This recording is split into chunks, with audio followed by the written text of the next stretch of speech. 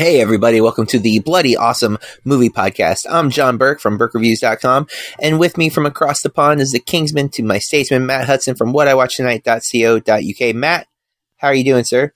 I'm doing very well. You could be the Mjolnir to my god, I guess, but then I'm kind of saying I'm a god, which is totally wrong. It's not like Ghostbusters. Actually, it is like Ghostbusters. Am I a god? No. I'm doing very well, my friend. I digress then. I'm doing well. It's really, really hot in the UK. Long-time listeners know we always talk about the weather to start with, lest it just be an icebreaker. It's something which bonds us more than anything other than movies. It's really hot. So, listeners, if you can hear birds chirping outside, please don't be alarmed. It's just the beautiful English ambient background noise from my recording space here. But, I'm doing okay, my friend. I've had a busy old last 5 or 6 days. So it's quite nice to be able to sit down, chill out, have a cup of tea and speak to you, my friend. But before we go any further, I must know, are you doing well? Are you keeping Florida safe and well? Oh, yeah, doing my thing. Went to lunch with some friends today and had some pho. Or I always say pho, but I always say it wrong is what the answer is, but I always eat it right. I love it. It was a good lunch. And then I was going to go to Starbucks on the way home before coming here, and it was real busy. So went to Dunkin' instead, but got a nice cold brew here with me, which I'm enjoying because it is hot here in Florida. As probably hotter over there than it is here. But I think Monday, in about 6 days' time, it's going to be inching that 100 degrees Fahrenheit over here. There's been a weather warning. It's going to be about 97, 98. So I am going to be a Floridian for the day next week. Yeah, it's 95 right now, but it feels like 104, according to my weather app. You can keep that. Yeah, I don't want it. Anyone can take it if they would like it. It is very uncomfortable, but yeah. But I'm on summer break. But it's going so fast. It's already the middle of July, here. When do you go back? I go back on, I think, it's whatever the Monday is, so maybe October 1st? Not October, Jesus Christ. I wish October. August 1st. August 1st. Oh, Christ, yeah. Yeah. We were back. We got out much earlier this year than normal. Yeah, wow. August 1st is a Monday. So, yeah, we go back on August 1st. And I know this only because orientation is on that Thursday. So, I know that we have to be there usually 3 days before that. Yeah, that's way too soon. It's only 2 weeks left of vacation. I just realized that I'm going to cry a little.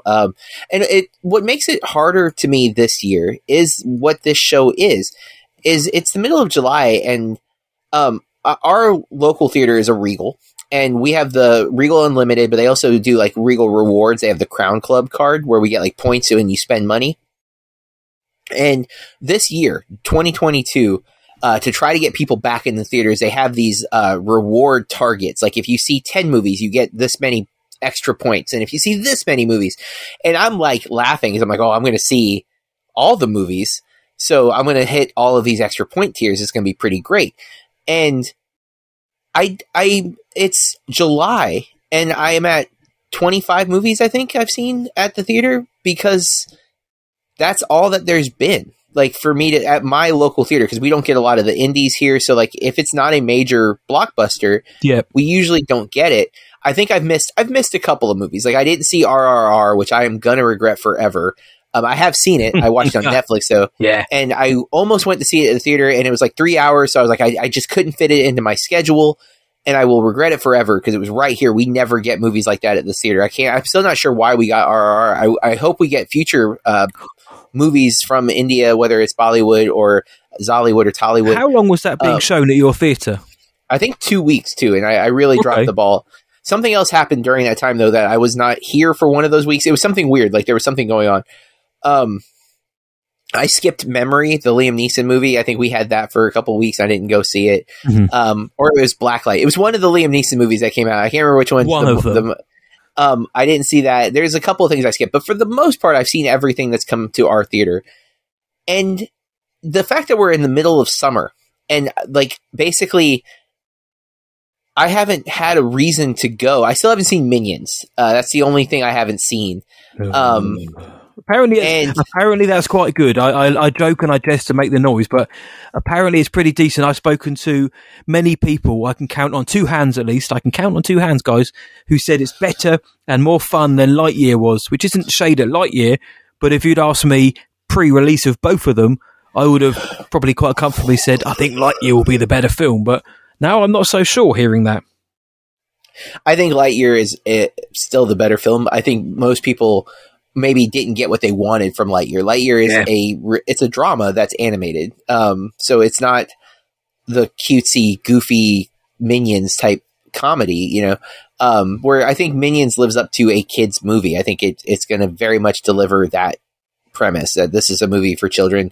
It's going to have fart jokes. It's going to have dumb, stupid bits and things like that. For children, Buzz Lightyear, yeah. But I the only reason I haven't seen it, it's not a protest. I'm actually not a huge fan of the Despicable Me franchise. I actually like Minions enough. I thought it was funny. I'm not like it's a masterpiece, but I had a fun time watching that movie. I'm usually pretty lax with kids animated films. As long as they make me laugh, I'm usually content. The only reason you haven't gone is because your gentle Minion suit hasn't come back from the tailor yet. Don't lie. Yes. I don't want to be the one adult alone in a theater full of families. And so I usually hold off on seeing it till it's worn its welcome. Usually there's several kids movies during the summer. So after 2 weeks or so, everyone's taking their kids to see the other movie. That has not been the case this year in any way. Like there's just so few movies coming out. And that's what makes the summer feel like it's not a summer. Like usually granted, this is 2 years after the pandemic started. We're used to the summers being a little light, at least in the last couple of years, but I still remember going to the theater during the summer being like every weekend you got 3 or 4 movies that you could go watch, weren't you? And I thought that because of the pandemic, I've said on this show many times in the last year that we're going to get that bottleneck effect, and 2022 is going to be stacked. And to start with, it was, and I think towards the end of the year we get a little bit more. But I assumed that the summer would be sport for choice. You'd be like a kid in a candy store, but things are being pushed back into 2023 now, and I don't want to say that year is going to be stacked, but I did expect this summer to be slightly more filled with choice at the theatre. This coming weekend, we're getting 2 movies at the same time, and neither of them are big blockbusters. Because I think we get the Crawdads movie, whatever, and then I think we're getting Paws of Fury as well. Yes, and that. I feel like Paws of Fury might be a same-day streamer somewhere, but I could be wrong on that. But I feel like they maybe are Paramount. None of them are going to be big hitters at the box office, and we know that a film's quality isn't always measured by the success at the box office. Transformers, Fast and Furious, but those 2 films aren't necessarily going to get people salivating to go to the theatre, or at least the masses. Where the Crawdads sing, yes, we've seen the initial reviews, and friend of the show, Big Tuna, isn't particularly a fan of that film. However, I'm quite looking forward to it. We said off air, all of the ingredients are there, and maybe John we'll have to speak about it in the next week or so. Maybe we'll like it enough. But anywho, we're not here to talk about the state of theaters. That's just something that we do a lot, and it is a summer related question. We're covering the summer movies as we cover the newest film. That's what this show is. By the way, if you happen to like this show, the Bloody Awesome Movie Podcast, you know that because you're already listening. You've probably hit that subscribe button. Please do if you haven't yet. But the other thing you can do for us is rate and review the show, because it does help other people find us. And, we would love to have new listeners. If you are a new listener, hey, welcome to the show. Hey. We cover new films, and this week we're here to talk about Thor: Love and Thunder, directed by Taika Waititi. Written by Taika and Jennifer Caton Robinson. I don't know if I said Caton right. It seems right. We got some big names in this movie. And of course, if you're watching Thor: Love and Thunder, it's probably safe to assume you've seen the other 3 Thor films and probably a few of the Avengers films. Maybe not. Maybe this is your first entry. Just in case, if you didn't know, Chris Hemsworth is here to play Thor again. Natalie Portman's returning as Jane Foster, Christian Bale making a debut as Gore the God Butcher, Tessa Thompson returning as Valkyrie, Jamie Alexander I don't understand why she's so highly billed, because she is barely in it. this movie. Yeah. But she's in it, but she's in it. good That's job. not a spoiler necessarily, but she's in it. Yeah, it's not a spoiler, but man, what a wasted use of a character. She's been Sif for 2 of the Thor movies. She was absent in Ragnarok, as were a lot of the cast, and shows up here in I'm so irritated by it. Taika returning as Korg. Yes, the director is an actor, but he's just a voice actor. I don't know if he's doing the mocap for the guy or not. Probably not. And then Russell Crowe. Almost left him off this list because I was thinking, like, that's the major cast. Russell Crowe's not in it much. But boy, does he earn his spot on that list of credits right there. At least in my opinion. This synopsis is kind of trash, but Thor enlists the help of Valkyrie, Korg, and his ex-girlfriend Jane Foster to fight Gorr the God Butcher, who intends to make the gods extinct. I mean, it's not wrong. It's just, it's not the best. But non-spoiler though, I guess. A little, not much, a little bit. 67% Rotten Tomatoes, so in the positive. 57 Metascore. People are very mixed on this movie. 6.9 IMDb user score, a 3.3 on Letterboxd. This is currently only in theaters, although I'm sure at some point it will be on Disney Plus sooner than later. Doctor Strange is already on Disney Plus, so that was a month and a half. It was in theaters before it hit Disney Plus, I think. So I would say probably September. We're going to have this in Disney Plus. I'd go along with that. Now, that's a guess, listener, so don't hold me to that. I don't work for Disney. But I liked the first Thor film. I actually like Dark World. That's Thor the Dark World? More than most. I like it more than most. It is often cited as one of the worst MCU films, and it is in my bottom 5 for the MCU films. But I didn't mind watching that movie. And to be fair, the only MCU film that I really didn't like, and I've only seen once, is Iron Man 2. I never got into that movie. I found it really boring, and I love Iron Man. And I love Iron Man 3. So 2, I've just not gone back to. Maybe I would enjoy it more if I did.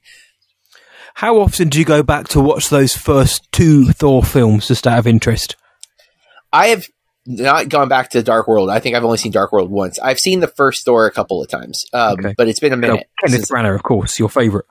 Oh, I'm not as harsh on Branagh as some others, but yeah, it definitely has the Kenneth Branagh of it all. There is some, which I think works in that film. I think that gravitas that he kind of brings to everything, the seriousness, I think works in that first Thor. Especially now, looking back at it, I think the way Taika has broken down this character and turned it into more of a comedy.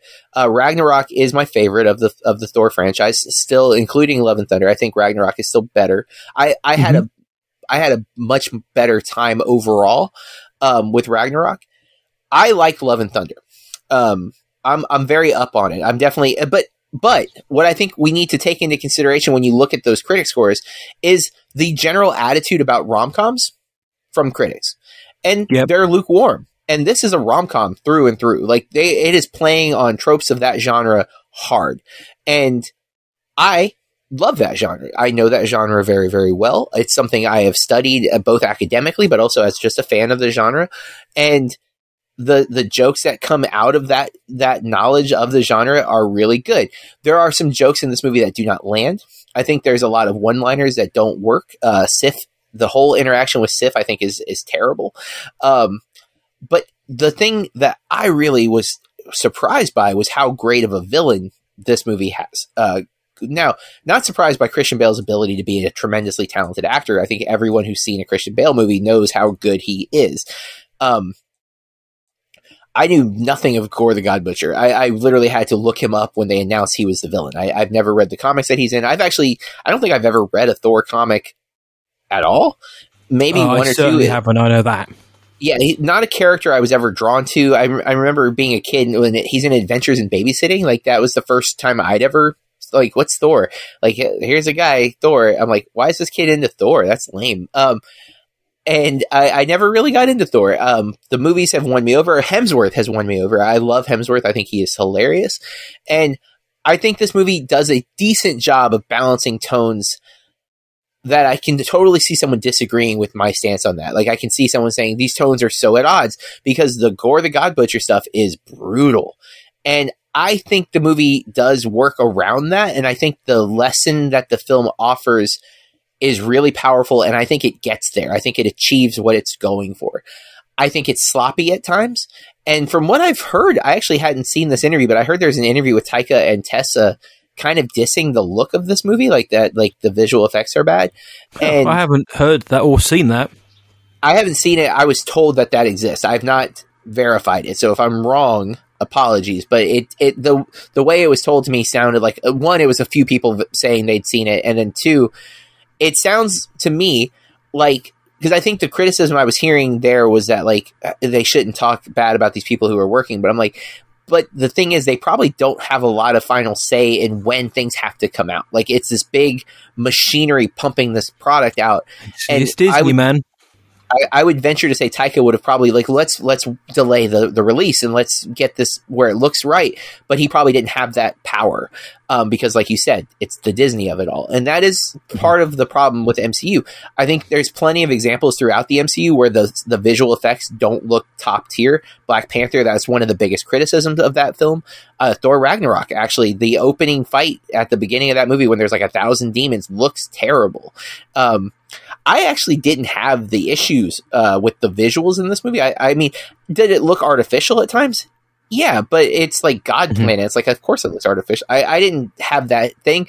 There is a sequence in this film that I think is one of the coolest visuals in all of the MCU franchise, though. I think there is I won't go into the details of why, but there is a black and white sequence that I think is phenomenal. Gotcha, yeah. And I don't think there's anything that can stand to it visually in the MCU. Except for that, and I think it's Taika kind of flexing his film knowledge. Like he's a better filmmaker than maybe we would think him for because he's so heavily associated with comedy. And while I think comedy is a brilliant craft, I do think it often gets looked down upon from the critical community, and I think that's it's this like hoity-toity, arrogant attitude that maybe we shouldn't have. Like everything doesn't have to be so serious. Like you can have serious craftsmanship built into comedy. I mean, look at Chaplin, look at Keaton, Yes. and it not get the respect that it deserves because it's funny. And I've never been a fan of that. I've always been making someone laugh is very, very hard. It is an art in and of itself. And this movie succeeds in that many times. There are some duds. Some of the jokes are a little, on the nose. And I think there's some stuff that feels rushed in the story. Like there's some stuff that maybe needs a little more attention or a little more development.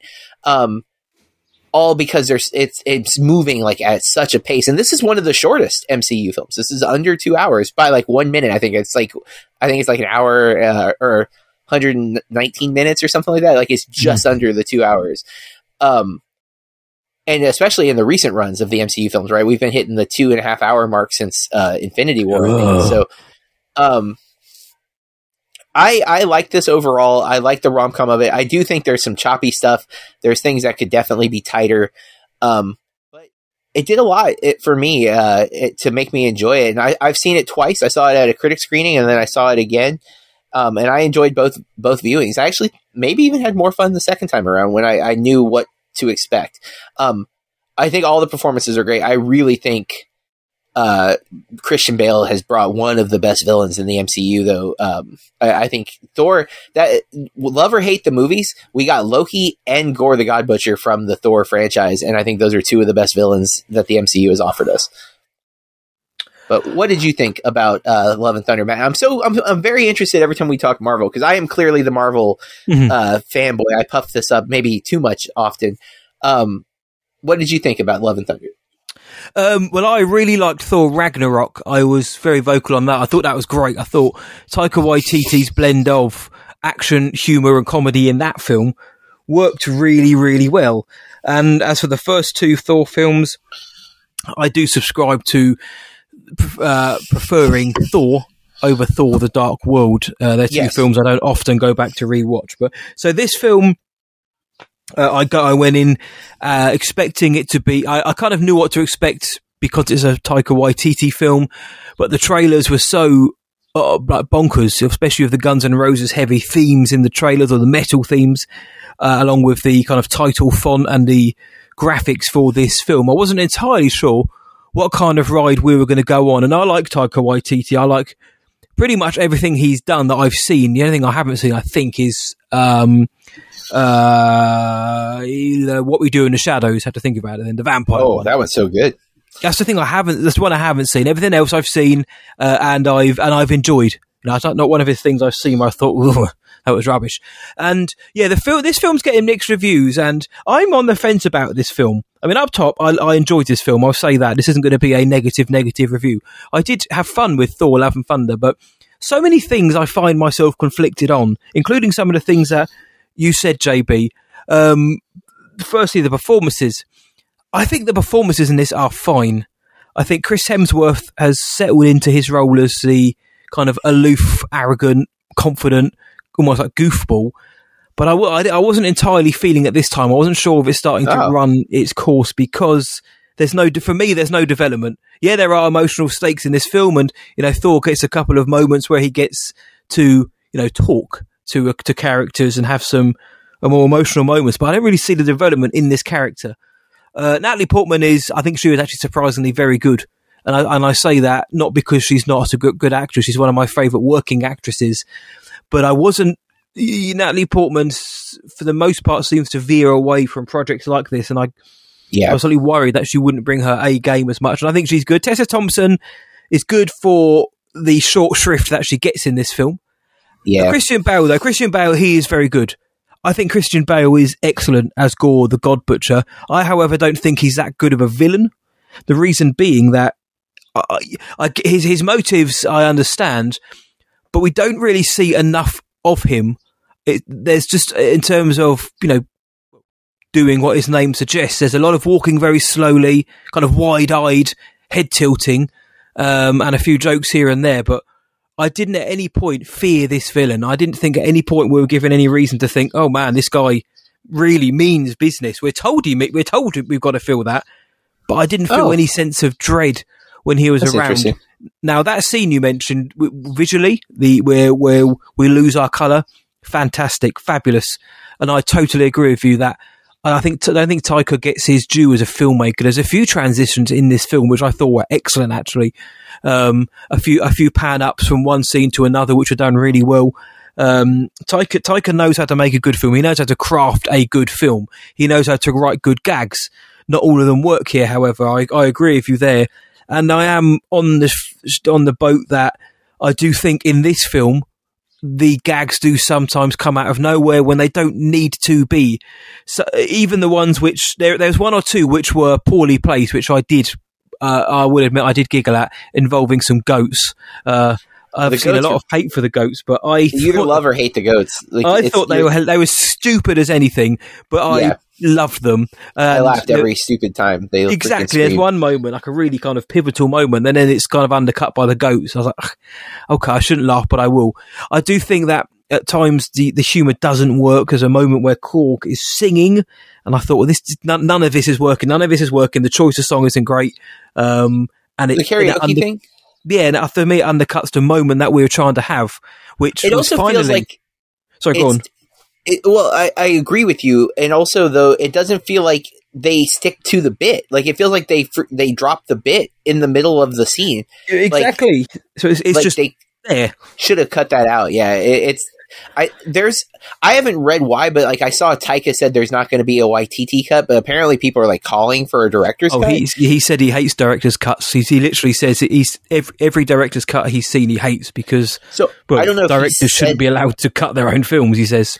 And I wonder if he had said I wouldn't have left this in or something. I wonder what spawned people thinking that there was a cut that that would be different. And I do think some jokes and stuff maybe got left in that shouldn't have, and that was one of them. And I was okay with that. I was okay with the karaoke bit if it played out, but they literally drop it. It goes back to the moment we were at before, which was again a time for the film to have a moment like it was given us, an emotional moment, and even then I do think at times the emotion that Taika was going for here did feel a bit trite. It did feel a bit surface level, and my biggest problem with the film is it would seem like a lot of people have. I do think it was tonally at odds with itself. You've got the big intro, which I thought was a lot of fun with Thor. His action scene, I thought that was a lot of fun. There's lots of colour. Then you've got Gore, which is, very kind of grumpy, dark angle. And then you've got things involving Russell Crowe's character.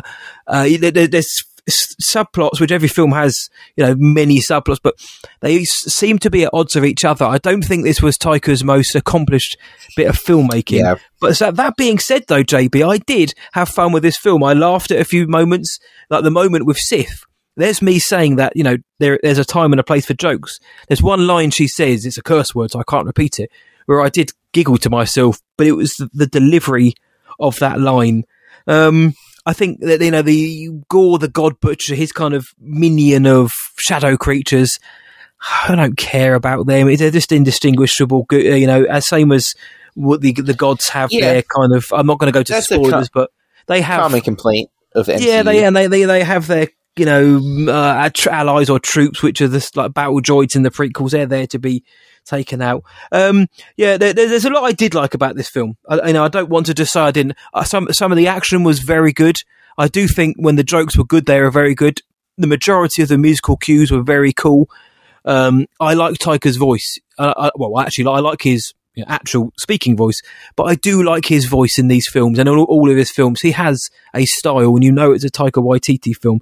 And I've seen people online crying about, now I'm worried about his Star Wars film. Just get off the boat. The MCU and Taika Waititi CV stands for itself. I'm not going to go into that, but his resume stands for itself. It stands up to scrutiny. Thor: Love and Thunder isn't a bad film. I just think it's not the best of the MCU films I've seen recently. And it seems to continue the thread of seemingly unconnected stories in what is the most connected universe out there. I'm starting to feel like there's less cohesiveness. And I'm not going to go into the post-credit scene. I know they're setting things up, but is it just me or does things start to just feel a little bit, not disconnected, but then it's not quite as tight as the first three phases? I'm wondering if maybe we've made a mistake in that assumption. I don't know that the film audience in general should be assuming that all of the films are going to be connected. If we look at the MCU as a comic book,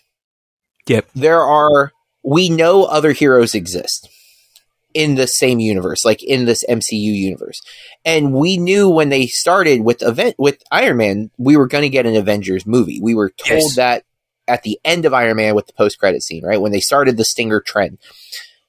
So we've assumed that this run is going to get some big culminating thing. And we know at some point Secret War is going to happen. Yep. One of the things that we often complained about, especially if you go to the critical complaints of these movies, is that they always felt like they were setting up another movie and not worried about the movie at hand. And now these movies are slowly starting to feel like they are not setting up other movies. Now we're complaining about that. And I think...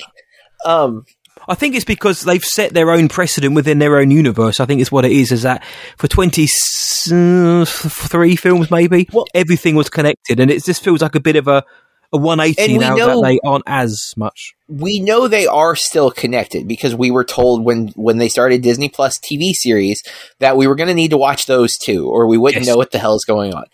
And that has proven to be very true. The shows have bled into the movies very much. Not as much as we thought.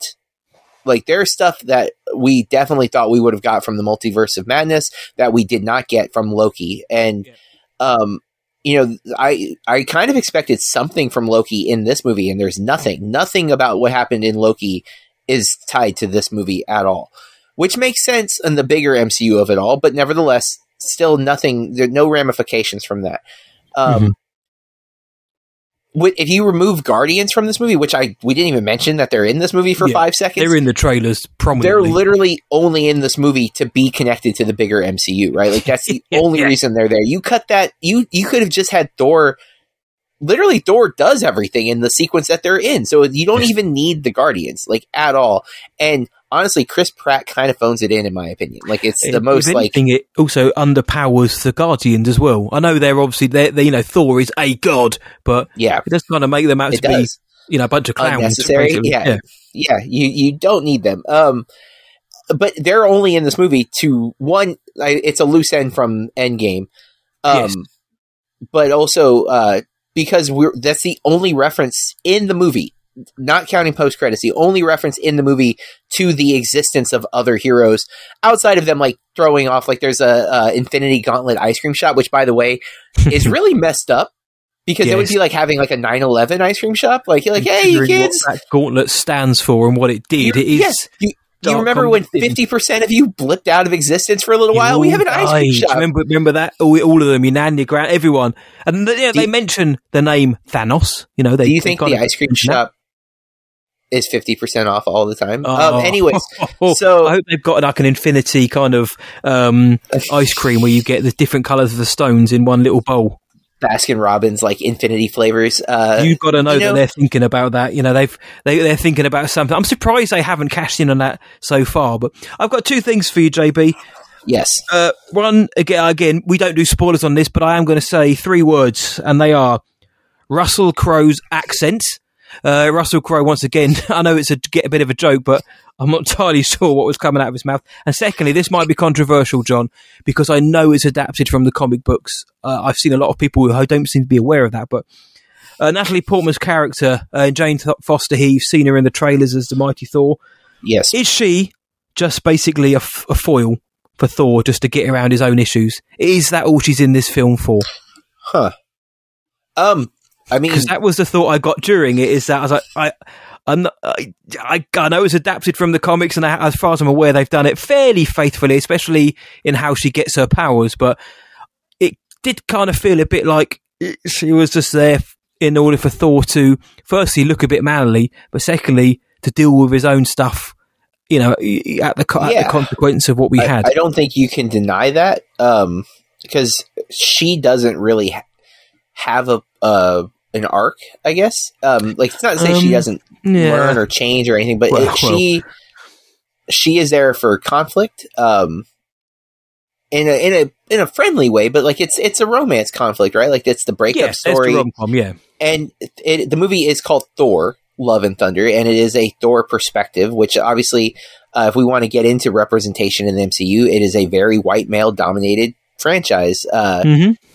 And they've made leaps in changing that, but look how long it took Black Widow to get a movie, and even though she's been in the MCU since Iron Man 2, and then yes, we got Black Panther, and the Eternals has a lot of representation. Shang-Chi, we get some representation, but if you look at the 30 movie franchise, we listed 4 movies that are not a white male lead. Yes, still playing catch up. You are going to have that issue, I think, here, because it is not Jane Foster's story. Jane Foster has not been actively in the MCU for a couple of movies, so much so that when she does appear in Endgame, I think, or Infinity War, she's in one of those.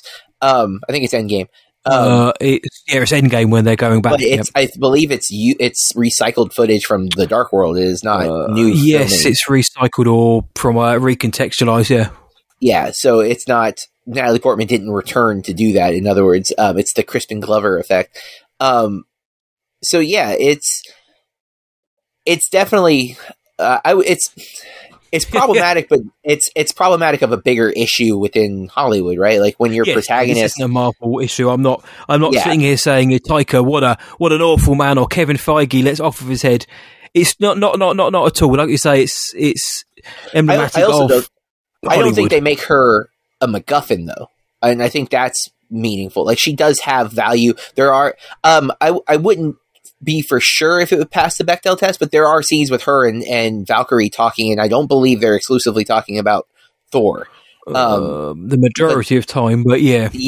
So that's I think it would be like, it's probably, if it passes the Bechdel test, it's by a hair, right? It's by 0.1%. Because I don't mean to drag that through the mud or the good work that the MCU and Feige have been doing. Up, for sure. I did think that her arc went from having puppy eyes to having, going doe-eyed. That was pretty much the arc towards the end. But when it came to looking at Thor, I mean, to be fair, if I had to act opposite Chris Hemsworth, that's a very handsome, buff gentleman. It's like doing a podcast opposite John Burke. So I kind of get what she's feeling. But that's the feeling I got. But I'm glad to see Natalie Portman return to the franchise. I'm glad to see that she was game for it. She had some decent comedic lines, and most of the the film's, bigger, more meaningful moments centered or focused around her character. So she wasn't a wasted character per se, but I did kind of feel when I was watching it that, this felt a bit like a foil. Yeah, I can't argue against that. So, as well as Valkyrie as well. I can't really go into it without spoilers, but there's one line that Valkyrie says which made me shudder, which I'll mention in the spoiler episode. Okay. Yeah. There's a lot crammed into this movie, and I think that is also part of the problem, right? Because there is an element that's about building your team, but it's not about the team. It's about one man finding people that he can support him and his needs. And that is problematic and also emblematic of the patriarchy of Hollywood, right? Like, it is like, yeah, that's the perspective. It's like, what can you do for me? I wonder, can you make me feel like I'm not alone and better? Oh, thank you. It's egotistical, but that kind of plays into the character, right? Like, Thor is arrogant and egotistical. He's being played, but guys, I did enjoy this film. Was it my favourite MCU film, which is kind of like the cliche thing to say? No, it wasn't. It wasn't one of the worst ones. I prefer Thor Ragnarok to this. I think that was a more complete film. This feels more like for me, it feels like more of a collection of sequences which are kind of, thrown together, and, they kind of some kind of work, some don't. They're at odds with each other at times. They really do work, but, I'd give it a decent 7 out of 10 if I was forced to give it a number. So I do enjoy this. I just find myself at odds. When I find a positive, I can't help but sometimes find a kind of semi-negative along the way as well. I wanted more from this film. I think that's an important part of the critical process. We're not supposed to act like something has to be perfect. Like, it's acknowledging the flaws and talking about why we feel like they are flaws, because obviously it's subjective. What doesn't work or doesn't click for us, or what stands out to one of us may not stand out to the other, but it's definitely worth the discussion. And yeah, of course, we like these movies, but they definitely we've seen a lot of them, and as noted, it's hard to tell, are we supposed to be looking at them still as a whole, or are we supposed to be taking them individually now? Because before, it was a whole, and now it's like, maybe not. Maybe we should be looking at these as individual films, and I think that's a better way to go, because you are able to get these ranging swings. Like, Doctor Strange didn't work for us; it worked for a lot of other people. I love Shang-Chi. I actually think I've been wanting to rewatch Shang-Chi, and I haven't gone back to it yet, but I've also maybe we'll go back at the end of this phase and think, do you know what, actually now we've got the whole picture, or when we get to phase 6, maybe. I know that's bad, but we know this isn't an ongoing story, and it's whether it's loose or not, it's a connected narrative. Maybe when we go back, when we've seen how this plays out, when we get to the Secret Wars, for example, we can look back and think, they really did set things up. They just did it in a more subtle way, or kind of more, less winky and noddy, and more, let's just tell our story and develop it from there, rather than, I do feel that in the first few phases that, Feige said every filmmaker was told they have to hit these beats, but around that you can do what you want, but you have to hit these beats. Now it feels a bit more like, well, what, here's a story we want you to tell. What story do you want to tell, Taika? Okay, let's nix that bit. That works. Okay, let's change that a little bit so we can use it going. It feels a bit more, I won't say collaborative, but maybe a little bit less. I don't know. They feel like there's a bit more freedom with the directors to tell their story, as long as it fits within the overall story. Whereas in phase 1, 2, 3, it felt a little bit more regimented, to the point where it's called formula. It felt like you said, they were just setting up the next story. Here, I'm sure they are doing that now, but it feels a little less regimented, a little bit more free-flowing, and maybe come the end of phase 4, 5, or 6, whichever one's going to be the climactic one, we all look back and think, do you know what? Now that we've seen it all, I feel a bit more liberated knowing that I could watch these films as standalone. They don't have as much requirement to go and watch the 5 films before it, but damn, do they fit into these last few phases. Hopefully it gets like that, and it all makes sense towards when we get to the end. Sorry, but phase 4's been up and down, but we're still getting good films out of it. Yeah, and we're getting bigger swings, which I'm all for. I'd rather them try some new stuff and it not work. Hopefully it won't be a detriment, or like we won't start getting the retcon stuff like we've seen the DCEU desperately trying to do.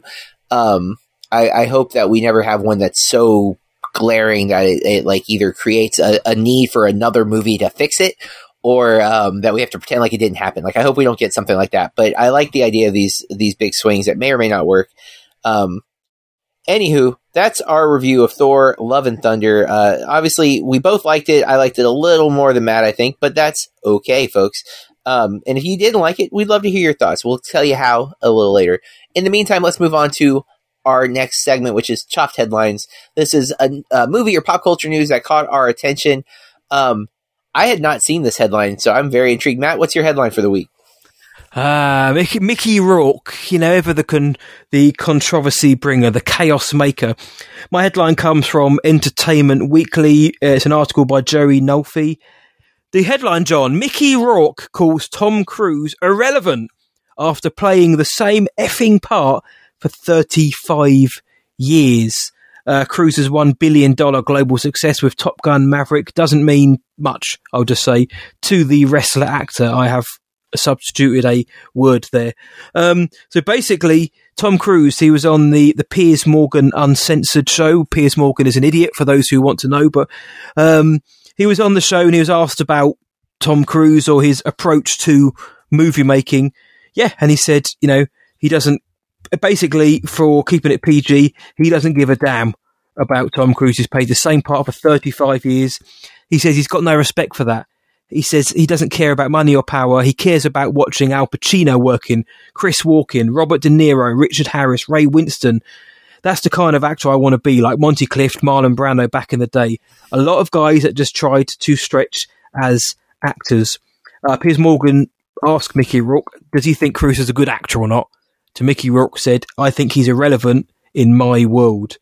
Wow, no response from Tom Cruise or his representatives. And of course, yes, this is coming off of the news that Top Gun Maverick has made a blistering $1.2 billion, which I always get so much joy saying that because I had such a good time, like John did, with that film. I love Top Gun Maverick. It's my second favourite film of the year. It's only because Everything Everywhere All at Once was just a bonkers masterpiece. Now, that film isn't my number one, but Mickey Rourke, then, my friend, Oscar nominated for the actor, obviously fell off the rails massively before that, had a little comeback as well in things like Sin City. He's coming out now saying Tom Cruise, is irrelevant. He's been doing the same shtick now for 35 years. Tom Cruise of Top Gun, Cocktail, Rain Man. What else has he done? I'm thinking off the top of my Mission Impossible. Magnolia, plus all the other things he's been doing. What are you thinking about these comments? I think, to be fair, I think Mickey Rourke is, I don't know if he's with it in this interview. Listen, has Tom Cruise stretched himself as much as he could have done maybe in 35 years? Probably not, in my opinion.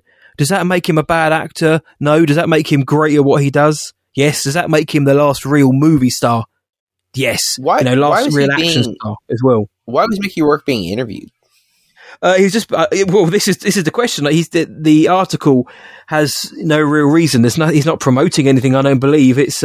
He's just on there, and he's Mickey Rourke being Mickey Rourke. I don't think Tom Cruise has been pulling the same shtick for 35 years. I mean, I do think he could have stretched himself more so. But he hasn't just been Ethan Hunt for 35 years. He has done things in and out, inside and outside of that. So I think Mickey Rourke is talking a little bit of crap here. I don't know if it's because Mickey Rourke might have a book he needs to sell, or if he's got an upcoming series. It doesn't say in the article here, but I think it's a very, very strange thing for Mickey Rourke to say. I know that he does like to say what's on his mind, but it's a really odd line of questioning, and it's a very odd thing to say. I don't agree with him. I do think Tom Cruise could have done more in 35 years in terms of really stretching himself, because I think he's a good actor when he wants to be. But I think Mickey Rourke is off his head here. Off his trolley, sorry. JB, I've just read the article. I've given you my thoughts. What are you thinking about this? I mean, I like Mickey Rourke as an actor. I recently watched Rumblefish. He has done very different parts. He's also done a lot of the same parts, though. And I mean, when you look like Mickey Rourke, you're going to get typecast, I think, to a degree. Like, I would say his Sin City character is almost the wrestler character. Like, maybe not as tragic, but it's very much built around the look, right? Like, I would love to know why he's being interviewed, because like it does seem like such a random like cry for attention.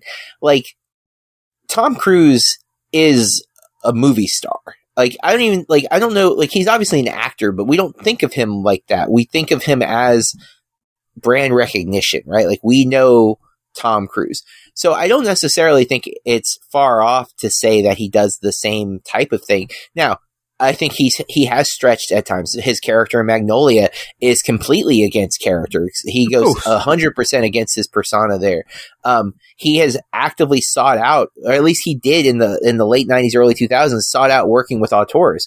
And he works with Kubrick. He works with Paul Thomas Anderson.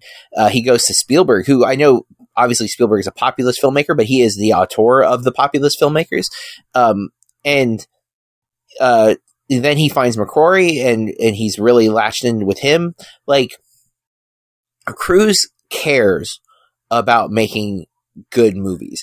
And it's not to say he makes movies that make a lot of money, and the proof is that he has not had a $1 billion grossing movie until now, right? Like, Maverick is his highest grossing film of all time ever by a huge margin. It's not even like he just nicked over like Mission, like, as much as I think you and I would fight for the last couple of Mission Impossible movies, especially, they don't get the box office draw that they deserve, to be honest. They've been two of the best action movies. The last two films he's done have been, I think, his highest grossing films, because MI7, is it? I think Mission Impossible Fallout, sorry, that was a big hitter at the box office as well, but nowhere near this level. Like, that's the thing. Like, it's crazy. And partly, I mean, I think the temperature of when it came out helped. There's a lot of reasons people are going to that movie. It is a great movie. It's also, after how many years of CG action movies, we get a tangible, real life action movie. These are people flying freaking planes, man. Like, and you can tell the difference. Real.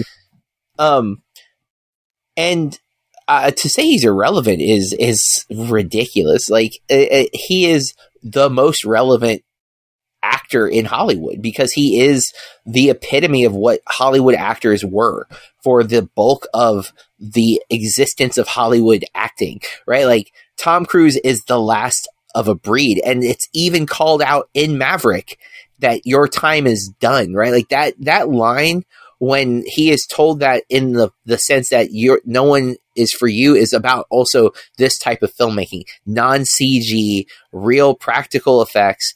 No one else is doing what he's doing in Hollywood.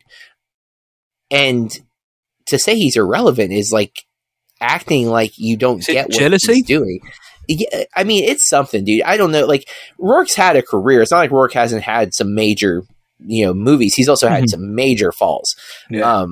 Far more than Cruise. And Cruise has had his bumps. Like, Cruise has done some bad movies, but he is generally consistent. Like, even in the bad stuff, and I say what you want about his personal life, I'm not getting into that. Just as a Hollywood actor, even more, why any actor would feel the need to take a shot at Tom Cruise, because I don't think there is a person working in Hollywood who fights for movies more than Cruise does. Like, Cruise is the only actor who is on the same bar as like Villeneuve or Nolan when it comes to like the theatrical experience. He is that voice. How long did he make Top Gun? How long did he hold Top Gun Maverick back? Because like 3 years. He said there's no way is it going to streaming. Not out of disrespect to streaming, because this is the way he made his film. Yeah, and he's like the only actor with that, maybe with that pull, where he could do that. Yeah, I think you're right. Like, you don't hear a lot of other actors speaking out about the theatrical experience, where you do a lot of directors. Like, so many directors are adamant about it needs to be in the theater, Yep. And I think actors like, oh, I like going to the movies, I like the theatrical, but like Cruise is like fighting for it. And when you hear his rant on the set of Mission Impossible during COVID about the protocols, he's ranting because he's not even mad that they're breaking protocols. He's mad that the breaking of the protocols could shut down the production, and that's what he does not want. He doesn't want this industry to fall. He is fighting to keep this industry going. And so, also aware of the danger of COVID as well. It was you're endangering us and other people and the picture. And so, like, a lot of times when you hear those rants, it's supposed to be like a negative thing, like, oh, look at how awful Christian Bale was on the set of But I felt like when I heard the Tom Cruise rant, I was like, yeah, I'm on his side. Like, I think he did the right thing. Maybe he could have said less curse words at them. Maybe no one should be yelled at that way. But I also, like, the sentiment behind it, I understood. And so for any actor to lash out at him as an actor, not as a person, because again, I think there's personal politics you could totally nitpick. But, like, he's fighting for this industry to survive. Like, everyone should be backing him for that, if nothing else, for that. And so, I don't know. It feels weird for someone to talk trash about him, especially right now, because he is soaring high. This is the highest he's probably ever been. So maybe it's that, like, bring him down a notch kind of thing. But, man, to say he's irrelevant, it's like, come on, he's got to be, like, the most relevant for this industry, like, to exist. Yeah, that's what drew me to this, my friend. So, well articulated as ever. It's just a very, very odd and kind of left field headline, and it grabbed my attention for that reason. Yeah, great headline for sure. What have you got, big man? Yeah, I know it gets you like that, but have you got something as controversial? No, but I meant to kind of give you a heads up for this, and I didn't, so I'm about to put you on the spot. This is a fun little BuzzFeed article, which we don't do very often because BuzzFeed's kind of, it's just a bunch of lists 90% of the time, and this is a list. It's the headline is people are sharing movies that aren't super well made, but are still somehow the absolute best. In other words, bad movies that we love. I will give mine. Matt, I want you to start thinking what's a movie that is generally not liked or disrespected that you adore. Mine is obvious. If you've listened to any of my podcasts over the years, Hudson Hawk is one that I fight for and have made many people watch. It is one I generally love, but I understand that it's kind of stupid. But I think it's great. And so this list, I'm just going to go through the number one. I just don't think anyone actually has seen this movie, but Breakin' 2 Electric Boogaloo. I happen to own this film. My wife liked this movie as a kid. We mentioned this last week as well, this film. Yeah, and it's got the most recycled subtitle. Like anytime anyone makes a joke, it's Electric Boogaloo, right? Like that's the sequel subtitle, because the original is just Breakin' with no G apostrophe. But so some other movies on this list: Alvin and the Chipmunks, which I liked this when Taylor was a very young kid, so we had it on DVD. I enjoyed it. I always liked Alvin and the Chipmunks when I was a kid. I liked Jason Lee, so I was in on the movie. It was fine. Police Academy. I loved the Police Academy franchise as a kid. I have not seen them since I was a kid, so I don't know that I would say they're still good. But as a kid, I adored those movies. We got Scary Movie. I mean, come on, the first Scary Movie's good. Like it's a good parody film. It's not anything brilliant. White Chicks. This is getting into that territory where the Wayans started getting maybe too much power, and they were making like anything they wanted. But White Chicks is pretty funny. White Chicks is a film that I used to watch. It's on quite a lot. It was not anymore, but for a time in the UK, it was one of those films that's always on at about 10:30 in the evening, at least like once every fortnight at least. So every now and then I put it on. Yeah, just to watch Terry Crews. Yeah, exactly. Terry Crews is the highlight of White Chicks. He is so funny in that movie. Reanimator is a cult classic horror film, so I don't know why this is on the list, but it's a B movie for sure. Like but it was made as a B movie. Like it's not trying to be anything it's not. She's the Man, the Amanda Bynes film, which is a solid movie. Con Air, I really like Con Air. I haven't seen it in years, but I liked it a lot when I was a kid. It's so wild of a movie. I've never seen Center Stage, but that's on this list. One that I think is similar to this though is it's a gymnastic movie with Jeff Bridges. I can't think of what it's called. Think of the name of that. I like that movie, and it's kind of, it feels like Center Stage vibe, like kind of trashy, like, but it's entertaining. Swordfish is on this list. I have to think that's only because Halle Berry's naked in it. Yes. Tank Girl, which is it's a comic book, so of course people have, and Lori Petty, who's always eccentric if nothing else, right? Like she's always something and she's in stuff. Suicide Squad, the 2016 one, I don't agree with that, but I definitely know a lot of people who love that movie, so it totally makes sense. Pearl Harbor's on this list. Michael Bay must have paid somebody, because I don't know anyone who's like, Pearl Harbor, excellent. Night at the Roxbury's. Gotta say, I love the SNL sketch, so I have seen the movie, and it's stupid funny at times. It's very excruciating to sit through the entirety of it, but if you pull like scenes from it, I think it's very entertaining. Spice World. I know you got to be a big fan, Matt. Come on, Spice. Richard E. Grant's in that film. What's not to like? Also in Hudson Hawk. Deep Blue Sea. There's at least one scene in that that's great. I always forget Thomas Jane is in that freaking movie. Bubba Hotep's on this list, which I'm like, that movie's brilliant. What are you talking about? Why is that on this list? But yeah, I guess the 87 Masters of the Universe is on this list, and that Jesus. I watched as a kid. Courtney Cox is making her film debut, I believe, in this movie, but come on. Like, let's be real. No. Lake Placid, Beam horror movie. Again, of course, that's going to be on this list. The Super Mario Brothers movie. Whew. Terrible. Film's awful. So I'm all in on this list for the most part. And then I get to number 21, and I'm like, someone's full of crap, because Fantastic Four, the 2015 film, is on this list. I'm like, no. Nobody likes this movie. This movie is bad. It ruined a career. Like, Josh Trank, career over because of this movie. Yeah. Like, and then he made that Tom Hardy Al Capone film, which has put the final nail in the coffin.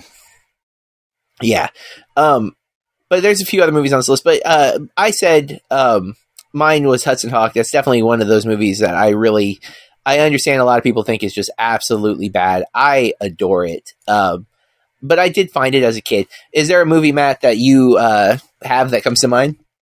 Well, I've just been having a look at the at that list, and one of them that jumps out is Street Fighter, which I saw that. The last time I watched Street Fighter, I found myself having quite a good time with it, because it's so full of cheese. You know, it's good. You look at the actors in it. So she's got a pretty decent lineup, of course. Van Damme, obviously Raul Julia, Ming-Na Wen. Raul Julia's last movie, I think, if I'm not mistaken. Yes, he was sadly very ill when he was filming it.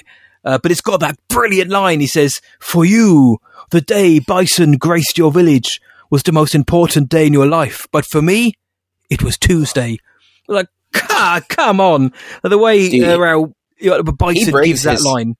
Yeah, he brings his freaking A game to that movie, man. Like, it's wild. He's not messing around with that. And so yeah, the little reasons like that. That's why, in terms of films on this list, I would throw in. I'm trying to think of some more films that are sort of films that people don't often say they like, or films which aren't maybe held up as great. I mean, one of the ones I want to throw in there, and you might disagree with this, JB, because I know it is intentional and it's satirical and we get it, but a film like Starship Troopers. Now, I think some people look at that as a crappy, cheesy, B movie bit of fluff, when in reality, Starship Troopers is great. Starship Troopers is so much fun. I think now the general consensus has taken that attitude, though, that it is this masterpiece of like satire. But at the time, it was reviled. People were like, "What is this?" And I liked it as a kid. I liked it for the wrong reasons. I just liked all the action and guns. It was crazy. Like, I didn't get all the satire until way later. But I was like, "Why do people hate this?" I had a good time watching it. And Face Off is another film. Casper Van Dien's not the best. No, and who else is in it? Is it Denise Richards? It is Denise. Which is not great, but it works within the confines of that film. Everything that's got falls into place, and I think it's great fun. I mentioned Face Off. Yeah. I think Face Off is great. It's the most absurd thing, but I think it's so. A lot of people love that movie.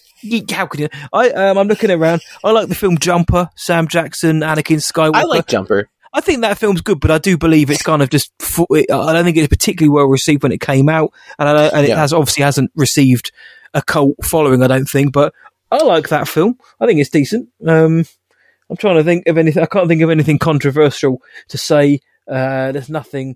There are films which other people aren't huge fans of, like Ghostbusters 2, for example, compared to its predecessor. But I like Ghostbusters 2. Is it as good as the original? No. Who put it in a bad movie list, and I think that would be a fair argument. On the very last movie on that BuzzFeed article is Grease 2, and that is my wife's preferred movie. She likes Grease 2 more. She loves Grease, but she does like Grease 2 more. And I think it's one of those things where she found that one as a kid, and that was the one she latched onto as a kid, and then went to Grease later. Like, wait, there's a first one, kind of thing. And I think it happens. Like, again, I could probably, like, Encino Man is another one for me. Actually, you know what? The first 4 Pauly Shore movies, I could easily rewatch at any time. I love Encino Man. I love Son-in-Law. I have a soft spot for Biodome. I think it's stupid as all get out, but there is some funny crap in that movie, and there's some lines that I still quote all the time. And there's one I'm forgetting in the middle of the that I also kind of like. I do not like Jury Duty. Oh, In the Army Now, Lori Petty, and Andy Dick with Pauly Shore. Those 4 movies I rewatched far too often as a kid. Encino Man being the one I watched the most, but like I rewatched Son-in-Law, rewatched In the Army Now, and I found Biodome kind of late. And I watched it way too many times. I'm not going to lie. I think that movie is stupid, but I love it. I can imagine you sitting there and enjoying it as it's on. The Rise of Skywalker, can I throw that in a couple of years' time? It's not great, but I don't mind it. It's fine. I'm getting used to it. Oh, I won't. I don't think I'm going to ever rewatch that one. You're never going to get to that. This is a really fun idea for a list, to be fair, though. Yeah, that's what the headline just grabbed me. I was like, oh, this is fun, because so often we want to put people down for the movies that they like or whatever. It's like, you know what? This is kind of bringing people up. It's like, I like these things, and I think we should be okay with liking all the things. Like, it's okay to like something that's a little dumb. Like, again, I'm not sitting here saying we should be like the guys in Biodome, but can I watch Biodome and laugh at the stupidity of it? Yeah, yep. All day. I really like How High with Method Man and Redman. It's a stupid movie. There's some terrible ideas in that movie that you're like, why did they do this? There's a ghost because they buried his ashes with the weed, and when they smoke the weed, the ghost appears. That's a thing in the movie. Yeah, but I think the movie's funny. Like, it's stupid, but it's entertaining. So yeah, let's just enjoy things, I think, sometimes. And that's what I thought the BuzzFeed article did. Was like, it was just kind of like reveling in the things that make us happy, even if they're not the best, Sometimes you need that stuff. I'm here for that, JB. I think that leads us to media consumption, because we got to see what we've been consuming. Are we consuming trash? Are we eating nothing but McDonald's fries? Or are we eating some nutritious broccoli? Let's see. Matt, this is media consumption, movies, TV, video games, music, podcasts, whatever we're doing to pass the time since the last time we recorded. What have you been indulging in? I see that we have some crossover this week. We do, yes. In terms of actual food, which I'll get to slightly later on. I haven't been indulging in too much broccoli, sadly. But this week, I mentioned up top, it's been a very busy week, pretty much since we recorded the last episode up until about yesterday. So my consumption has been very small comparatively. I mean, to be fair, the last few weeks haven't been huge, but this one's a little bit shorter. I've listened to the Nightmare on Film Street podcast where they were speaking about the Purge election year. I seem to remember the guys and girls there were fairly up on that film, certainly the themes and ideas within it. I wasn't as huge of a fan of election year. I think it kind of fell off the wagon a little bit, but I do like the political angle that they took, considering that when it started it was just Ethan Hawke and an annoying kid in a house, and look what it became. I've also been listening to the Dead Meat podcast, to kind of going back and listening to their back catalogue of horror films that I enjoy, so I can get like an hour and a half's worth of deep dive into these films, which I'm so glad. I mentioned last week, I've heard of Dead Meat. I've seen them on YouTube, and I saw them in Scream 5 in the background and that, but just never really, you know me, JB, you never commit to anything, but I'm going back and listening because I love my horror films. In terms of film, I watched Dune. I rewatched Dune for the first time since proclaiming it my film of 2021. I watched it on Blu-ray and still holds up for me. And on the small screen as well, it holds up. The big screen experience was the way. Now, it blew my socks off. But watching it at home, it holds up just as well. Of course, you haven't got the bombastic sound around you, but I've experienced that already. It didn't lose any of its power on the smaller screen. So Dune, I watched that. Little bit of crossover here. I watched Mad God. Now, I don't know how, I watched it via a link from Shudder. Because, again, I love my horror films, and somehow, I don't quite know how, but I've managed to find their way onto their screener list. So every time, cause I think I mentioned before, when they had like the cursed horror films and the horror noir, I was watching that via the screening links they sent in a little portal.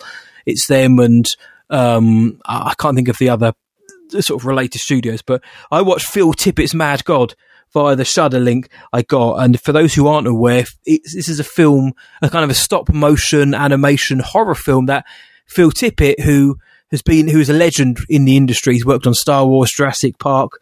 I Do the Man in Injustice because he's worked on so many of the films that all of you guys have seen and loved and worshipped and adored.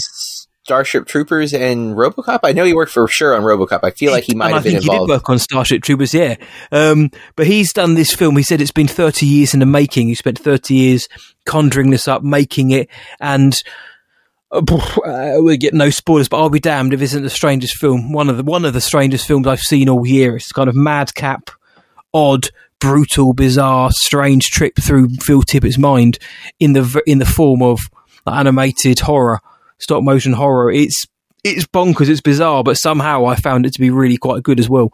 Only because it's such a trip. I don't know how well it will hold up on repeat viewings, but the first time I watched it, I felt like I'd gone on this very, very bizarre trip. I felt like Phil Tippett had spiked my dinner, and suddenly whatever I was watching was taking me into the fairies. But mad God, if you're a horror fan, I would recommend you check it out. If you're a stop motion fan or just a fan of the film, of the technique of filmmaking and the craft, I think you're going to find something here to like.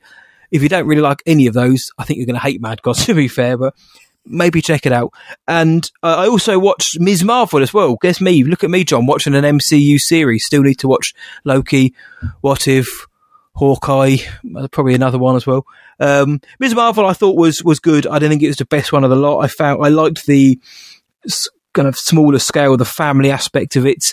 I liked the character of Kamala Khan. I think the actress did a really good job. I've mentioned that before. Yeah. I know there's a lot of controversy about how it ended or how certain parts of the character were changed because Kevin Feige clearly hates one particular faction within the MCU, but it's there to set up another faction's entry. I think it's a fairly unsubtle way of doing it. But I thought Ms. Marvel was pretty decent. I didn't dislike it. I thought it was pretty good. I know a lot of people really, really like this, and we were talking earlier on about representation, diversity. These things matter. And Ms. Marvel did a fantastic job of doing that culturally. I think it did a great job of bringing the culture, or the family's culture and the religion and faith to the wider audience. And there's no bigger audience than an MCU audience or a Disney Plus audience. So Ms. Marvel, I was happy enough with throughout its entirety. Sorry, Doom was great. Mad God was very odd, but I enjoyed it on my first viewing. Again, I'm not sure how many times I'm going to go back to watch it again, but that was me. Otherwise, I've been engaged. But JB, you've always got a veritable smorgasbord. And one of the films on your list, the first one, I really enjoy, and I really like the soundtrack to it. But I'm going to let you finish, JB. All right. Well, I'll start with the podcast that I always listen to, the Blank Check podcast. Dropped their Cabaret episode. Matt, I know you haven't. I've tried to get you to listen to this podcast for years now. Commitment issues, you know me. Can't stress why you won't listen to it. But this episode, I don't know if you've seen Cabaret before. Yes, I have. So I just rewatched it. I saw it as a kid. I have not seen it as an adult. It's such a great movie. I was really excited for the episode. They had this is the second of the Bob Fosse series, so a good time to hop in, by the way, because there's only 5 movies. Mm-hmm. But their guest on the Cabaret episode is Rachel Zegler. You might know that name from West Side Story. Yeah. I think easily their biggest guest, and they've had some big names like David Lowery is a regular, but he's an indie director that we admire, but he's not the level of what now Rachel Zegler has become. Yeah. Now, I don't know for sure how they pulled this, if she was a listener to the show or if her and Griffin, because they are New York based. I think she's New York based because of Broadway and stuff before. So any possibility, and the podcast has gotten big, but it's still, I've been with it for several years now. So I still feel like ground floor level, like everyone else is just coming to it now, but it's cool when they have a big celebrity. I wasn't sure though, because you're not sure if they're going to have the nerdness to the movies that the guys bring, and she did, and that was the thing I really. She seems awesome, it's just a genuinely cool person, and for years they've done the bit of the humble brag, like I might say, oh, I went to the movie with my girlfriend, and they'll be like, humble brag. She got to do the most legit humble brags ever because she said them so matter-of-factly because they are her life. Her life is not like anyone else's right now. She's in the middle of filming Snow White. there's a moment in the episode where she's like, I brought Steven a Christmas present while he was editing his next movie, and when you realize Steven Spielberg, you could hear the guys tripping over themselves to say humble brag because they've never had that big of a humble. Because she said it so casually, and it didn't feel like a person name dropping for the sake of name dropping. Like later in the episode, she's like, "Well, I was flying back from the Grammys," and you're like, "Oh my god!" Like this woman's life is. It's like me amazing. saying, I've just been to the grocery store to pick up some milk. Yeah, exactly. But again, she doesn't come off as if it's bragging. Like she comes off as like, this is the life I have found myself currently living. It's wild, but I'm also not going to like act like this isn't what I was doing, because this is what I was doing. Like I was doing this thing. It's a really great episode. I think it's a really good place to jump in if you've never listened to the show. On their Patreon, they did the Liza with a Z, which Bob Fosse also directs, but it's a TV special Liza Minnelli concert right after Cabaret. They had both, they were at peaks of their career, and so that's available to watch on some of like the free services like Tubi TV and Pluto TV. I think it's available to live stream. It's like an hour-long special. It's supposed to be really good. I listened to that, but watched a bunch of movies. I bought back in November, I think I bought the Wong Kar-wai Criterion box set. And at the beginning of the summer, it was my goal to watch through the whole box set, 8 movies. And what made you buy the box set? I had not seen any Wong Kar-wai films. It was I'd heard like he was a super influential visual filmmaker. And honestly, I didn't have a time frame. I didn't realize how current he is and that he's still making movies like right now. Like he's not, it's weird that there's a box set for someone whose career is going to get bigger, potentially, like this, although at the same time, I think these films are very much of a piece that he might be moving away from. So it might make sense that this box set exists as it is and doesn't have anything else. Although there's also a rumor that he's written a sequel to Chungking Express. That's in like production phase right now. So like, or pre-production phase, I should say. But I started the box set in June. I watched the first movie, liked the first movie. Started the second movie, halfway through the disc froze. Found out that the Criterion box set had faulty discs, and you could get the replacements, but you had to wait. So I had to wait like a week and a half to get my replacement discs for the box set that was like not cheap, not expensive. But not cheap. So I got my replacements, and I just haven't gotten back into it. And finally this week I was like, I'm time to jump back in. Now his style is so clear that in Everything Everywhere All at Once, I knew they were referencing his movies, having not seen any of his movies. In the sequences where Michelle Yeoh is the successful actress, and she meets the husband when they are not husband and wife, and there's like scenes in the alley, the color, the stamp printing is used, which is an effect where you film at a very low frame rate, like 6 frames per second, and then speed it up to 24 frames per second, and you naturally lose frames because there are no frames for it to fill, so you get these blurs and this motion blurring. It's a very cool effect. It's kind of his trademark. So I wanted to watch his movies, and so I've watched everything. His other 6 films. So I watched 2046, In the Mood for Love, Happy Together, Fallen Angels, Chungking Express. I watched those in reverse order than I just said them. I watched them in the actual order that they were released, but I wrote them backwards basically when I typed it out. I liked all of them. I think Chungking is my favorite because it is a rom-com, and I love a rom-com. I was surprised that it was a comedy. I actually went in not realizing he had ever made a rom-com, because his movies are, even that one, they're sad romances. Like none of them end like with the happily ever after type vibe. There's lessons to be learned. There are reflections on life and love, and they're powerful. Happy Together was the biggest surprise to me because I didn't know anything about any of the movies, to be fair. But of the movies, it is the only one that features a gay couple, and It's also shot in black and white, predominantly, not exclusively. He does some weird stuff with color throughout the films. It's also the only one that's not filmed in China or Hong Kong. It is filmed in Argentina. So there's a lot of differences in that film, and it hit some of the emotions the hardest to me. I was really moved by the film. it's a great box set. I highly recommend it. Do know if you buy it, you're probably going to have to get replacement discs. I guess that's just how it works because they shipped out all these things and they don't know which ones are defective until you try them. And if they don't work, they'll get you the right discs that do work, but you have to go through that process. It's relatively easy. To be fair, but it's still like it's a hassle. You spend a bunch of money and you're like, well, now I got to wait and get more discs. But nevertheless, it's a great box set. Definitely worth owning the Criterion. A lot of those movies are on HBO Max, though. So if you have HBO Max, I don't think his first two are, and I don't think Chungking is, but I think Fallen Angels, Happy Together, In the Mood for Love, and 2046 might all be on HBO Max. So, yeah, any thoughts on those before I get to the rest? Do you know what? I haven't seen many of his films, but 2046 was the one which I really liked. I thought 2046 was great. I really love the music in it, especially the way it uses things like it's Shigeru Imabayashi. Did you see In the Mood for Love?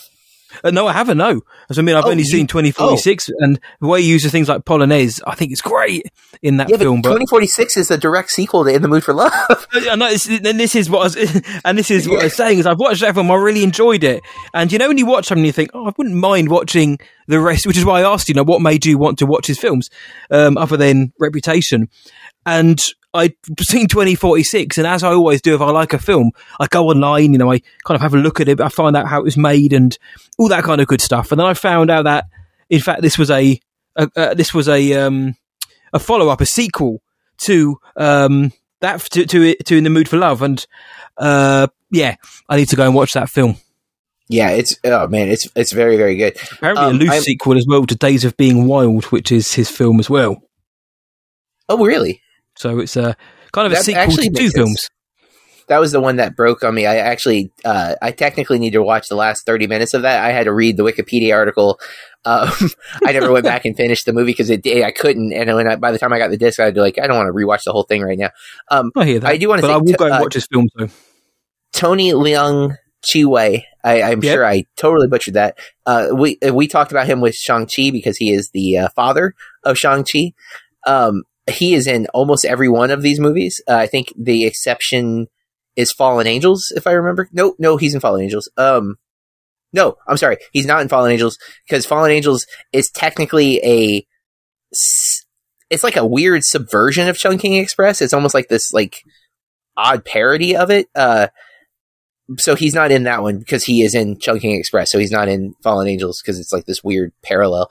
But he's in every other movie, and he is such a great actor. And I know that is known to many people, but for me, I had really only seen him in a couple of things before this box set, and I'm just like, why is he not the most famous person? He is tremendous. He brings so much with so little. It's insane. Really, really, really enjoyed these films. I don't fully understand all of the power of them. There's a lot going on. He is working through a lot of stuff. I would say too, there are some direct references though, throughout all of his movies. I think they're all kind of connected through themes and this contemplation. You see him processing. He wrote almost all these. He works with the same cinematographer, which is one of the things I feel like the box set should point out. It's not really just Wong Kar-wai's box set because the cinematographer has so much to do with the signature look of the films that are heavily associated with Wong Kar-wai. And I think that's worthy of note. But nevertheless, couple other things I watched, not too much more. I mentioned I watched Cabaret. I also watched Mad God, not for me. I watched it on Shudder. It's one of those things. I'm watching it and I'm like, wow, this is impressive that this man made this thing stop motion. It's incredible in that regard. And as a technical marvel, cool. As a thing that I enjoyed watching, not at all. I didn't understand what was going on. I didn't really care what was going on. There's obviously some really deep thought put into some of the things. It just never felt like it had anything to actually say about those things. It's yes, this is something. You're like, yes, it is. What about it? It's oh, nothing. Mm-hmm. I just wanted to bring it up to you so you would freak out. Oh. Yeah. That's what I mean. It felt like a trip. I don't think that's what I can't see myself going back to watch it. But when I'm watching it, I'm on the trip and I'm letting myself kind of absorb it and be taken over by it. And at the same time, I'm saying that it got a really beautiful purple-orange sky outside. But as in terms of the film, yeah, is it a masterpiece?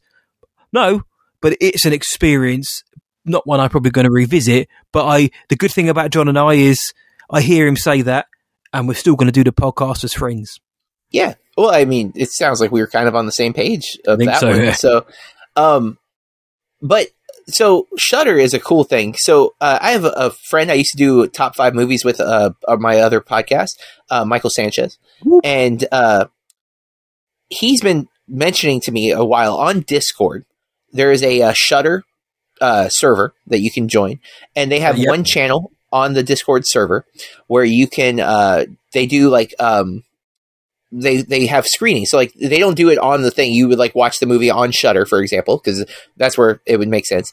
Like this movie's on Shudder. Nightbreed was the one that we did this past week.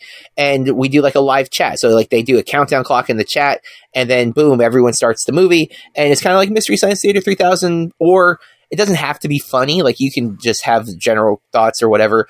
But it's like a community watching a movie together. But like typing chat, not talking chat. So you're not talking over the film.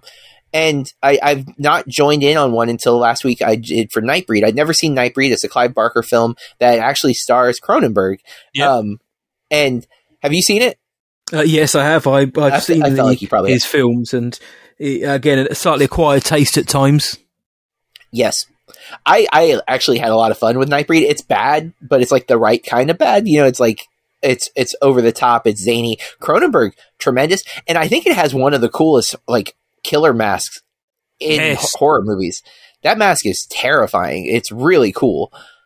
But doing the chat thing was a lot of fun. Like, you know, it felt like a community of like-minded nerds, and it was funny because Mike and I were both in the chat, and we were trying not to act like we were friends outside of in real world. Like we didn't make it known that we know each other, kind of thing. No in jokes. But boy, we went for the same jokes. Like like almost every time we were like hitting the same beats because we're just like similarly minded. That's why we're friends.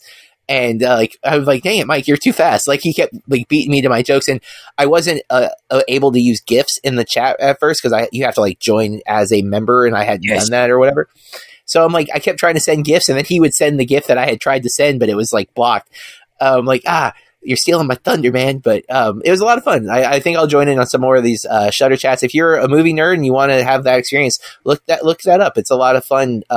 You know, people who just love movies and want to have conversations with other cinephiles. Like it's a cool experience. So I had no idea about that. So count me in. The hard part for you, obviously, is going to be the time zone, right? You're going to be like at 3 a.m. Yeah, I'm a night owl, but maybe not that much of one. Yeah, because I think that one we started at. I feel like it might have been 9, so like it's really late for you. But they did this weekend. They're doing a double feature with The Thing and They Live on Sunday night, like back to back. Yes, I know, right? I'm like, okay, I got to do that one because I want to. Any reason to watch The Thing and They Live back to back? I'm like, yeah, okay, I'm in. I'm here for even that. though I just watched those a year ago, why not do it again? But I to finish this up so we can I'm currently covering the Fantasia International Film Festival. I can't talk about the movies I've seen so far, but I will be talking those. But go to BurkeReviews.com to read my reviews as they are posted. Fantasia International Film Festival is in Montreal, Quebec. It's in person only if you're not pressed. So if you're not able to get to Montreal, you can't actually see these movies yet.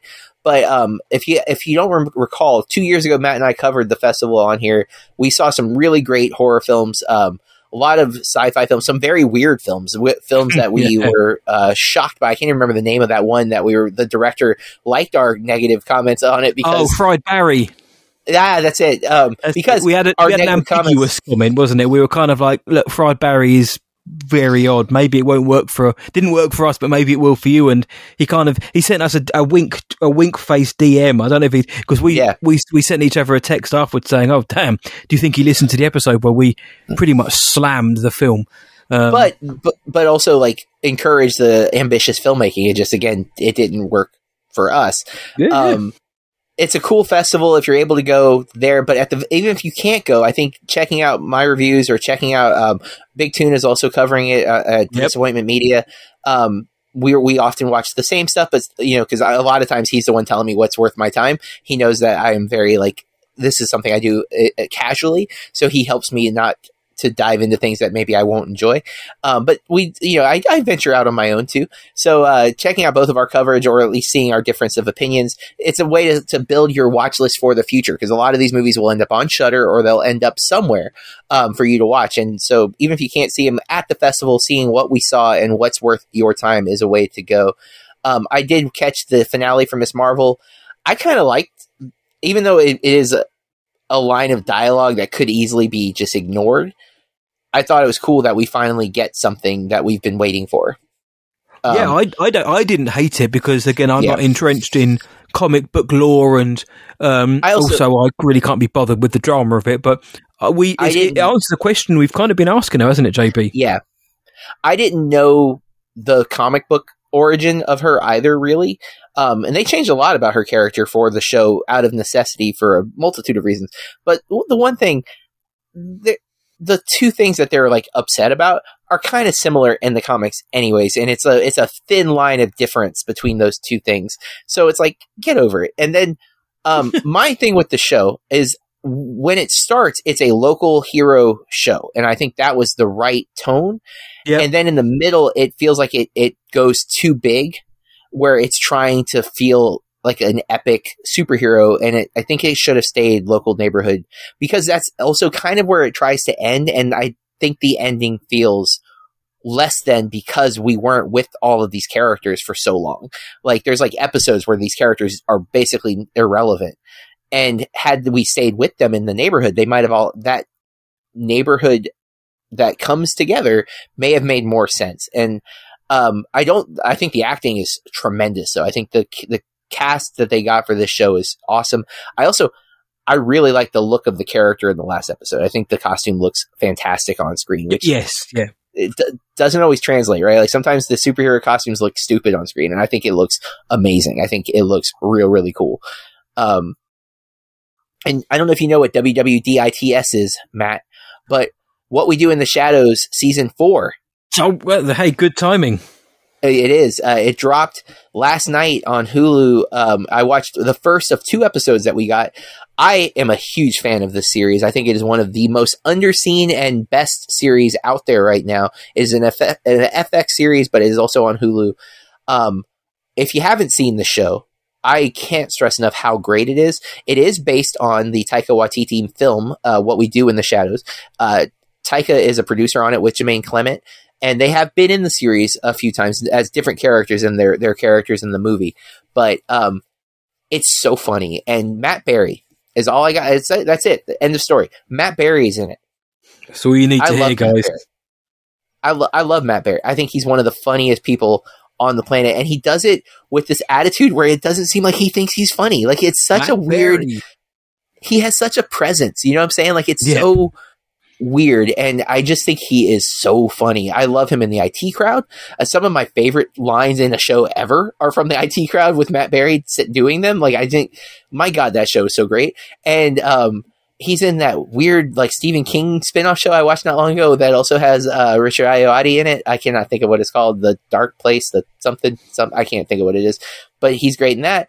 I've seen it, random other entries of Matt Berry, but man, What We Do in the Shadows, I think is his best comedic stuff. And he's not the only thing that's great about the show. But he's in it, and it makes it great.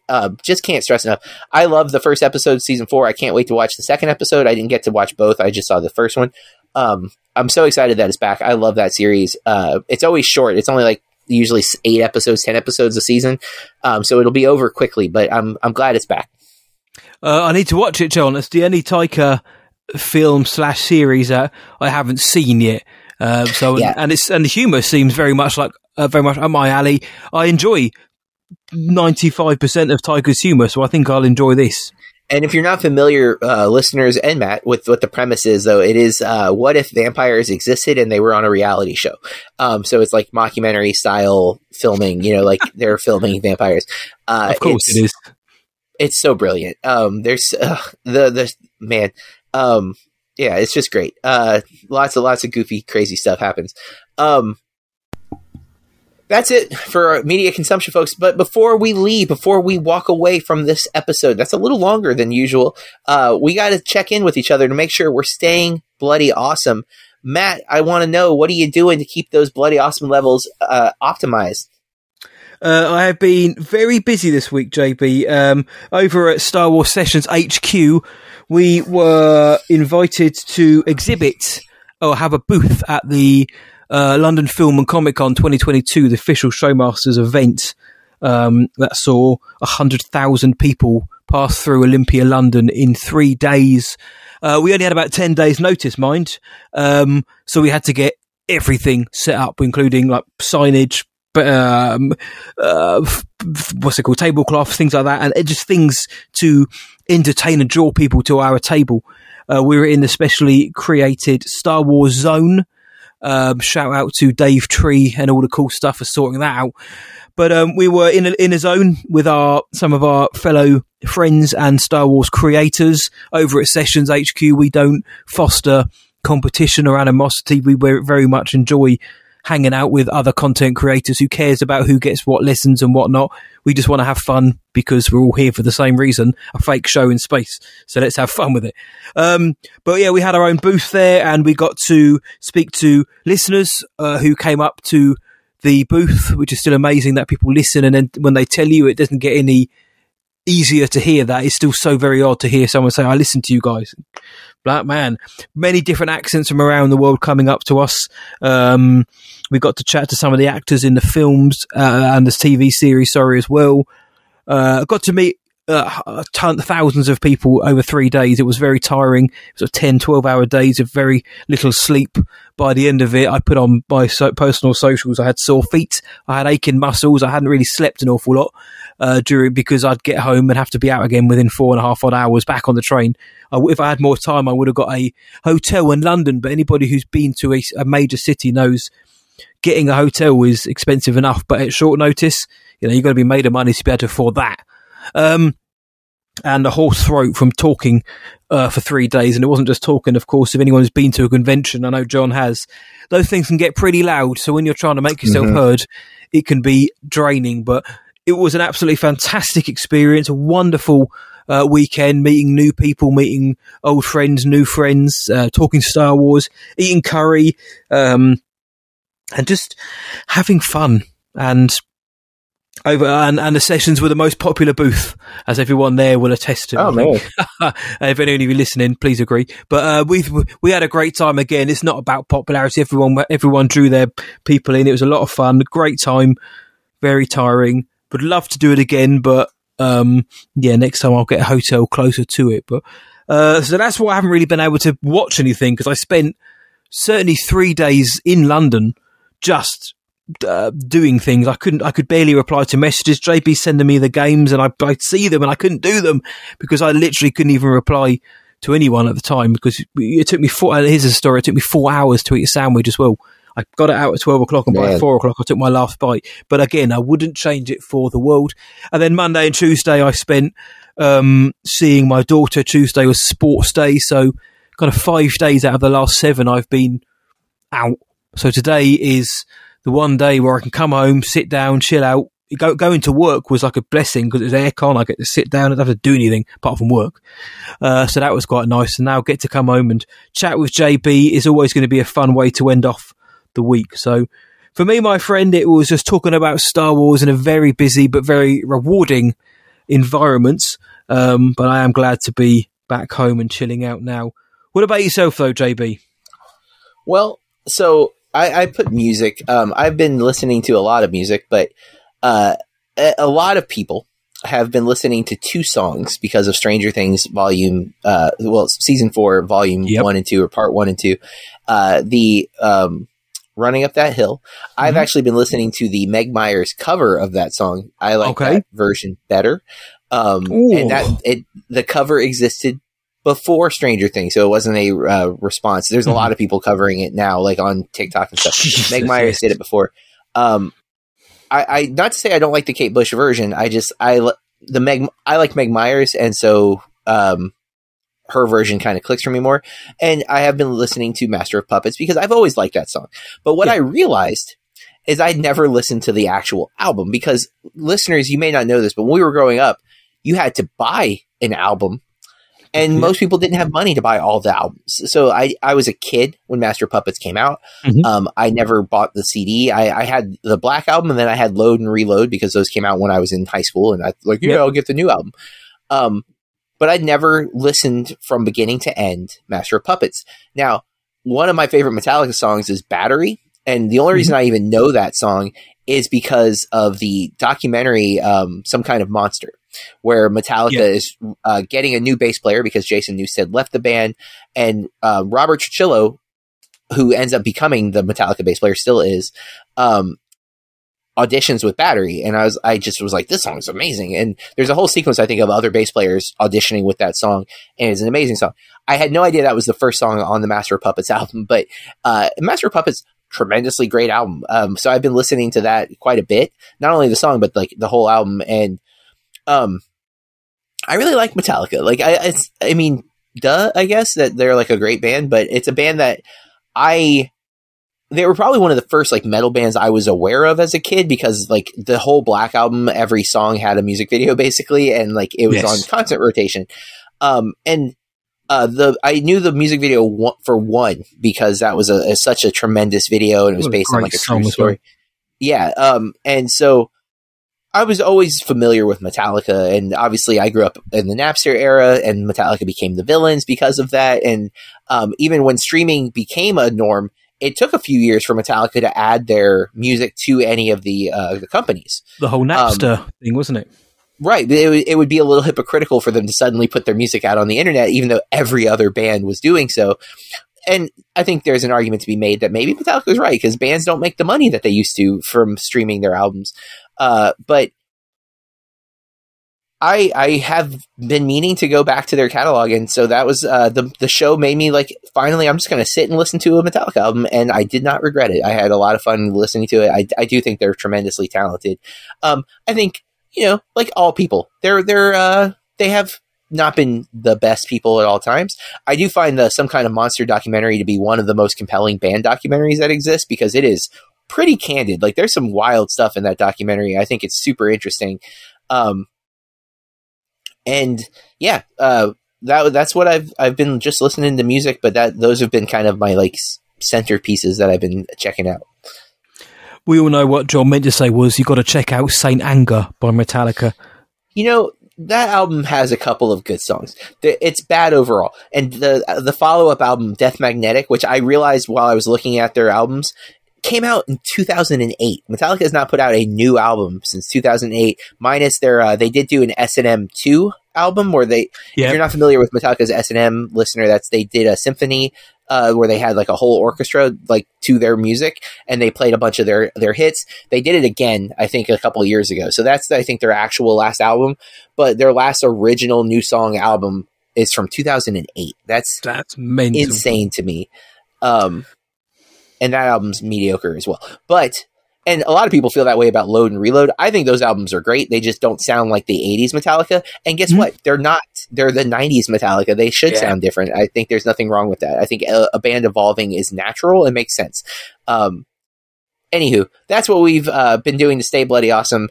Matt's been hanging out with like-minded individuals at a convention. That sounds like a lot of fun. And I've been listening to music alone in my room. That said... We will be back next week talking about Where the Crawdads Sing. It is not with the Master of Puppets, though, I will tell you that. There are no crawdads featured on the Master of Puppets album that I'm aware of. In the meantime, you can follow us on social media. On Instagram, we're at Bloody Awesome Movie Pod, and on Twitter, Matt? Controversially, we are at BAMP_podcast, BAMP_podcast. And if you still use Facebook, you can search up Bloody Awesome Movie Podcast. You can follow at Burke Reviews on all the social media platforms and at BurkeReviews.com. Matt, where can they find you? You can find me, whatIwatchtonight.co.uk, and What I Watched Tonight across all the socials, including Letterboxd. And if you like what we're doing, I mentioned before, please give us that 5-star rating. It just helps other people find the show. With that, we encourage you to keep watching movies. And stay bloody awesome. Bloody,